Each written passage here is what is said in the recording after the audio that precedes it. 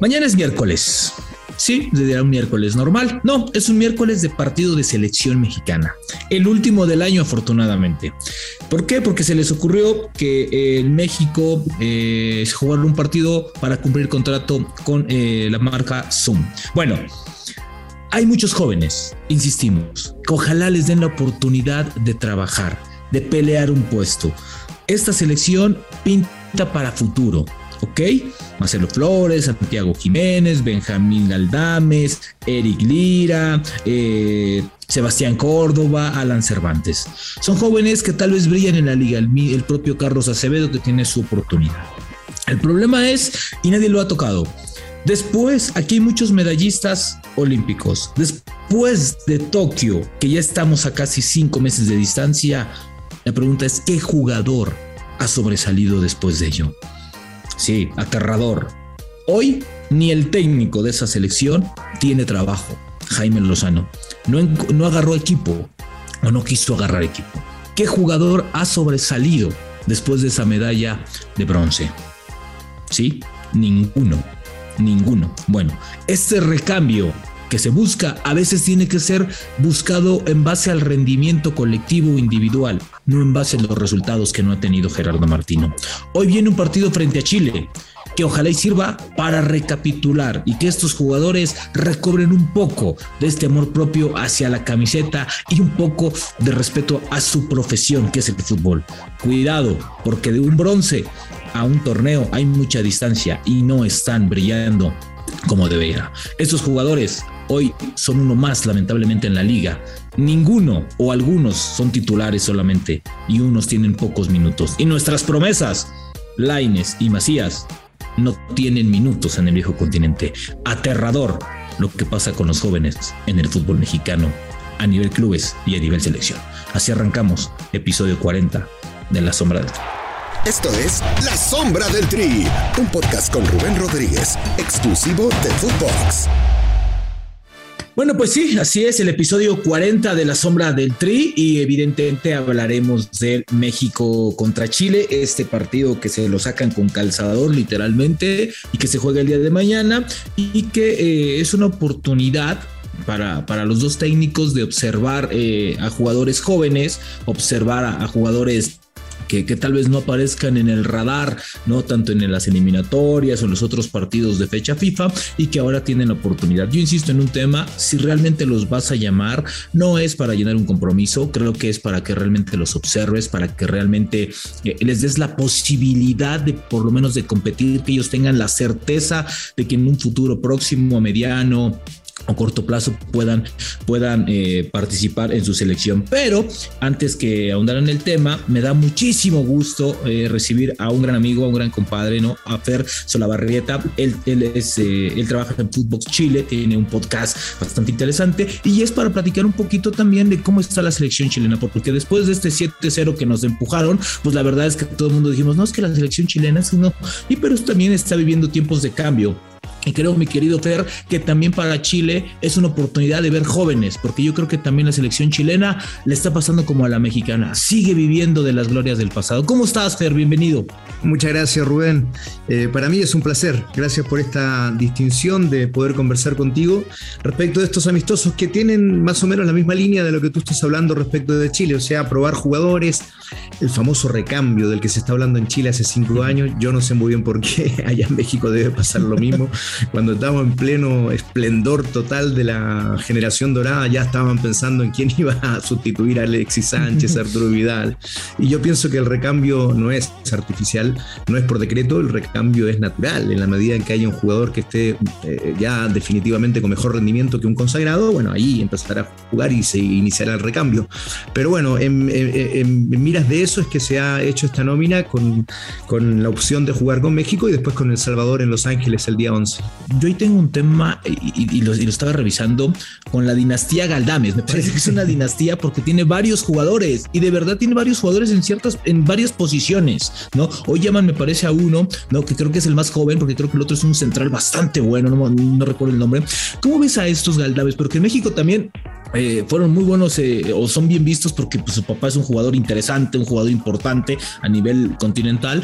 Me parece que estos le pueden dar muchísimo a Chile y creo que por ahí también va el tenor, ¿no? De buscar algunos jugadores en ciertas posiciones que te den, como tú dices, un recambio natural, no tan forzado en base a los resultados, sino al funcionamiento de su selección. Sí, completamente. Bueno, yo conozco a los Galdames desde chiquititos porque en alguna época de mi vida tuve oportunidad de compartir mucho con su familia. Son chicos encantadores, muy bien educados, muy respetuosos. Su papá un crack, ¿no? Un crack el papá, ¿no? Sí. Bueno, Pablo Galdames, además voy a confesarlo, él proviene de la Unión Española, mi equipo. Lo digo porque como no molestamos a nadie, nosotros siempre estamos ahí peleando posiciones secundarias. Así es que, claro, y él viene de la Unión Española y los 3 hijos también son de las divisiones inferiores de la Unión Española. Pablito, el mayor, es un volante, ya está jugando en el fútbol italiano, previo paso por Vélez Sarsfield en la Argentina, es un jugador muy interesante, por ahora el que más ha destacado. Después está Tomás, que es un defensor central, bien decías tú, Rubén, y él es titular en la Unión Española, pero todavía no logra el despegue como para alcanzar la selección chilena. Y el más chiquito, que dicen que es el más bueno, Benjamín, es una suerte de volante ofensivo, media punta e incluso delantero, y ya él ha optado por jugar en México. Él nació en la Ciudad de México, mientras Pablo, el mayor, estaba jugando en esa ciudad. Estuvo, bueno, Pablo Galdames, el padre, fue finalista de Copa Libertadores con el Cruz Azul, o sea que tiene un pasado también por selección chilena interesante. Y permíteme hacer una comparación con la única dinastía tan relevante que ha habido en el fútbol chileno, que es la de los Rubio. Tú eres muy joven, mucho más joven que yo, pero por ahí recuerdas. No te creas, no te creas. Bueno, te ves más joven. Bueno, por lo menos. Después internamente me transfieres las lucas por eso que nosotros decimos un piropo. No, pero es verdad. El hecho es que había una dinastía también con Hugo Rubio, que fue el jugador más destacado de todos, que tuvo también 3 hijos que jugaron al fútbol. Uno de ellos todavía está en actividad, y el padre de Hugo, por eso esta dinastía tiene un jugador más. El padre de Hugo fue Ildefonso Rubio, quien da inicio a esta dinastía siendo arquero hace ya muchísimos años, en la década del 60 en Rangers. Pero bueno, nos fuimos para otro tema, te pido perdón, Rubén, pero era el afán de contar de esto de la dinastía de los Galdames. No, para nada, dale. Eso es muy interesante siempre, ¿no? Y además, porque creo que independientemente de aquel marcador de escándalo, creo que el fútbol chileno y el fútbol mexicano han tenido como un trato bastante agradable, ¿no? Eso es un fútbol que le gusta al mexicano y el fútbol chileno también gusta, es bien visto, han venido grandes figuras, ¿no? Creo que evidentemente marcar a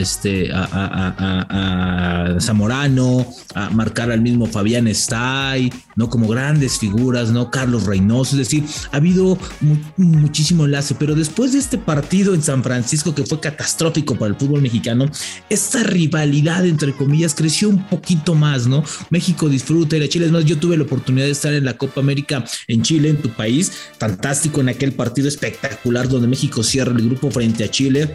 Me pareció fantástico, ¿no? Entonces creo que este partido se calienta un poquito más por eso. Ahora, Fer, de este lado, México también va con algunos jóvenes, ¿no? Y en teoría va con algunos jóvenes que creo que también buscan amarrar hacia el futuro. ¿Por qué? Porque con la posibilidad de que algunos jugadores se vayan o elijan otra selección, pues son llamados, ¿no? Son llamados y en esta parte creo que no sé si Chile también tenga este tema de y si eligen por otra selección y si se van por otra selección y el recambio no se me da.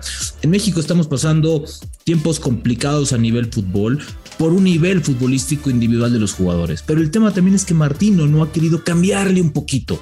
Y creo que es en parte porque la liga no lo está nutriendo y porque los jugadores no están aprovechando su momento. Además que tenemos un severo problema, como bien sabes, de muchísimos extranjeros de muy baja calidad que muchas veces no optan más que por cumplir y listo. La verdad, yo te escucho, Rubén, y es como si estuvieras haciendo un análisis del fútbol chileno. Estamos igual entonces. Se ve que en todas las partes, en todos los lugares se cuecen habas, ¿no? Como dice el refrán.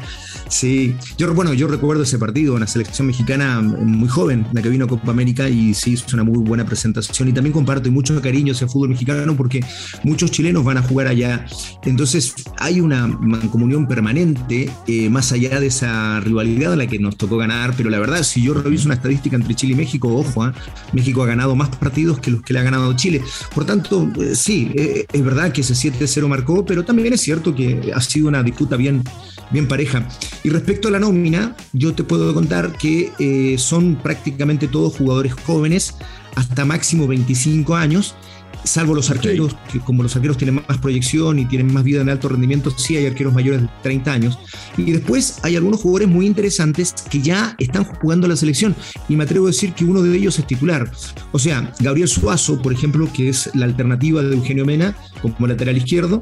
Después Sebastián Vegas, que ha jugado bastante en la selección.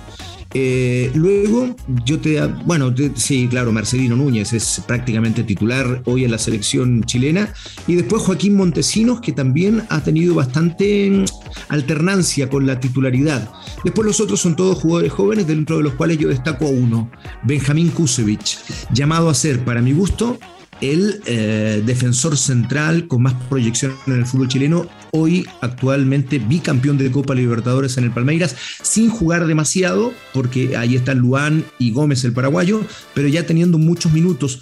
Y yo pienso que ese es el jugador a ver hoy en la selección chilena para observar si da el gran salto y se va otra vez a ser titular de la selección, ¿no? Del recambio te diría que es uno de los jugadores más interesantes. Fíjate, Per, y creo que los que tú tocas con minutos importantes en selección y en eliminatorias, ¿no? Montesino ha sido un hombre importante para Chile en los últimos partidos, ha tenido minutos y creo que no se ha visto tan mal. Entonces pero fíjate, o sea, llevas un proceso, digamos, natural, con un recambio de pocos minutos, que se empapen, que conozcan, ¿no? Que sepan el vestuario de una selección que lo ganó todo a nivel continental, ¿no? Entonces, ese es el recambio. De este lado de México, sí, son espasmos, Fer, son espasmos solamente. Por ahí llamas a Carlos Acevedo, un portero de Santos que hizo bien las cosas en la liga, pero realmente tendrá la oportunidad de pelearle a un Talavera, a un Ochoa, a un Jonathan en este momento. Me parece que es complicado. Y después llevas a jugadores que creo que buscas tenerlos, o sea, mantenerlos ahí, como Marcelo Flores, Benjamín Galdames, que han sido jóvenes, que han llamado la atención de manera individual y que creo que están en un proceso. Entiendo, en específico Marcelo Flores es un jugador de gran talento, que todavía no ha debutado en primera división, pero por algo está en Arsenal, por algo está en las inferiores. Creo que debe tener algo distinto, a lo cual después de ahí son algunos, yo creo que hasta los conoces tú, ¿no? Como Mauro Lainez, hermano de este jugador del Betis, estarán Córdoba, Beltrán, Uriel Antún. Es decir, ha habido jugadores que muchos de ellos estuvieron en los Juegos Olímpicos y ganaron bronce. ¿Y sabes qué pasó? Que nadie ha destacado. Entonces, no sé si sea por un tema de oportunidades o también un tema mental, que te relajas un poquito y dices, tengo chance de relajarme, me colgué la medalla. Es decir, este brinco es el gran problema del fútbol mexicano, de inferiores, que se compite bien, generas talento, generas calidad, a la parte siguiente. Ahí es donde este puente se está cayendo. No sé si en Chile esté pasando lo mismo, pero aquí ese puente de las juveniles hasta sub-20, sub-23, adelante. Ahora, y tenemos un gran problema también. Acá pensamos que estamos debutando jóvenes. 24 años, Fer. 24 años ya no son jóvenes. Perdón, Andrés, yo te escucho, Rubén, y digo, estás hablando del fútbol chileno, te lo digo de nuevo. O sea, yo soy muy crítico de quienes dicen que en Chile no hay buenos jugadores en divisiones inferiores. Porque, bueno, yo te voy a contar, mi hijo jugó en la Universidad Católica, después se fue a Estados Unidos a estudiar becado y tuvo la mala idea de seguir una carrera como profesional. Digo mala idea porque tú y yo sabemos lo difícil que es jugar al fútbol profesional, ¿no? Hay un 5% que son Vidal, Alexis, en el caso del fútbol chileno, y después hay un 95% que la tienen que remar y les cuesta un montón. Pero bueno, él ha decidido eso. Entonces, yo pude ver muchas divisiones inferiores durante 6 años y me parece que el trabajo es bastante bueno, que hay muchos jugadores, pero el paso al primer equipo es donde no hay un empuje adecuado. Los técnicos no le dan la confianza. Se entiende, ¿no? Hoy día pierdes 5 partidos y pierdes tu trabayo. Entonces se aseguran con jugadores de mayor experiencia y terminan los jugadores jóvenes chilenos debutando a los 23 años. O sea que igual que en México. Y yo agregaría un tema de expectativas. O sea, imagínate lo que significa el recambio para estos chicos que tienen que reemplazar a Vidal, a Alexis Sánchez, claro, a Charles Aranguis, a Jorge Valdivia, a jugadores que son probablemente los mejores de toda la historia. Entonces es como si en Argentina empiecen a hablar del recambio de Messi, ¿no? Va a ser muy, muy difícil. Bueno, a Messi, ¿cuánto le costó cargar la 10, ¿no? Hasta que ganó esta Copa América, como que se quitó un costal lleno de piedras, a pesar de todo el palmarés y tener 6 balones de oro hasta ese momento, ¿no? Sí, creo que siempre las comparaciones en Sudamérica han sido muy severas, y creo que el cargo para los jugadores chilenos va a ser brutal, porque esta selección ganó todo. Esta selección le ganó una Copa América Argentina, ¿no? En Estados Unidos, y la otra fue en donde, pero en Chile. En Chile, también Argentina, Chile. Por definición a penales. Exacto. Yo pensé que me iba a morir, Rubén, sin ver a Chile campeón y menos ganando la Argentina. Pero bueno, sucedió, ya me puedo morir tranquilo. Espero que sean algunos años más y ojalá y que sea con jóvenes. Oye, Fer, ¿realmente cómo toman este partido? ¿Cómo lo toman en general? ¿Es bien visto? Son fechas acá en México increíbles. A ver, están de vacaciones, imagínate, es un partido después de la final de ida y 2 días antes de la final de vuelta. Entonces es un partido muy complicado. ¿Cómo lo tomaron ustedes? Sí, lo que pasa es que ha terminado recién el campeonato este fin de semana, entonces también todo el foco estaba puesto en la definición del fútbol chileno en un torneo nacional que fue dramático. Además, la Universidad de Chile, uno de los grandes, perdía hasta los 92 minutos la categoría, se iba al descenso, una cosa histórica.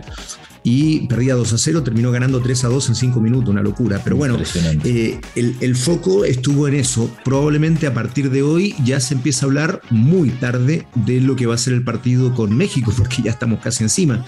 Y la expectativa es esa, ¿no? Ver recambio, ver jugadores que puedan ser alternativa para la actual selección que intentará llegar al Mundial de Qatar haciendo lo que nosotros llamamos el The Last Dance, ¿no? El último baile de los viejos rockeros, que como ellos mismos se han autodenominado. Entonces, nada, yo hasta hace 4 meses, tal vez un poco más, el principal problema que tenía Lasarte es que miraba a la banca y no había nada. Yo creo que la principal construcción que ha hecho Lasarte es que hoy día mira la banca de suplentes y tiene 3 o 4 alternativas que antes no estaban. Y aquí te sumo un problema, Rubén, que Chile, después de ganar la Copa América en Estados Unidos, contrata a Reinaldo Rueda, un técnico con mucha trayectoria, pero que en Chile le fue muy mal. Probó más de 70 jugadores y no logró que ninguno de ellos sea alternativa a la selección. Entonces yo te diría que Chile perdió 2 años de trabajo con Rueda, que insisto, es un buen técnico, pero en Chile no lo demostró. Híjole, qué complicado. Acá también hay capítulos así en donde han llegado técnicos y no han hecho absolutamente nada, y hoy este recambio, que tiene que ser más justificado en base al crecimiento, también se ha detenido. Acá también está frío el partido, y es por la final, entonces estamos en igualdad de condiciones. Mi querido Fer, qué gusto haberte tenido unos minutitos en la sombra del Tri. Ojalá y no sea la última, porque creo que capítulos entre México y Chile va a haber muchísimos, y alguna vez platicaremos de la liga, y más que estamos en la misma sintonía. Trabajan de la igual manera, no estamos diciendo que trabajan bien, que trabajan igual.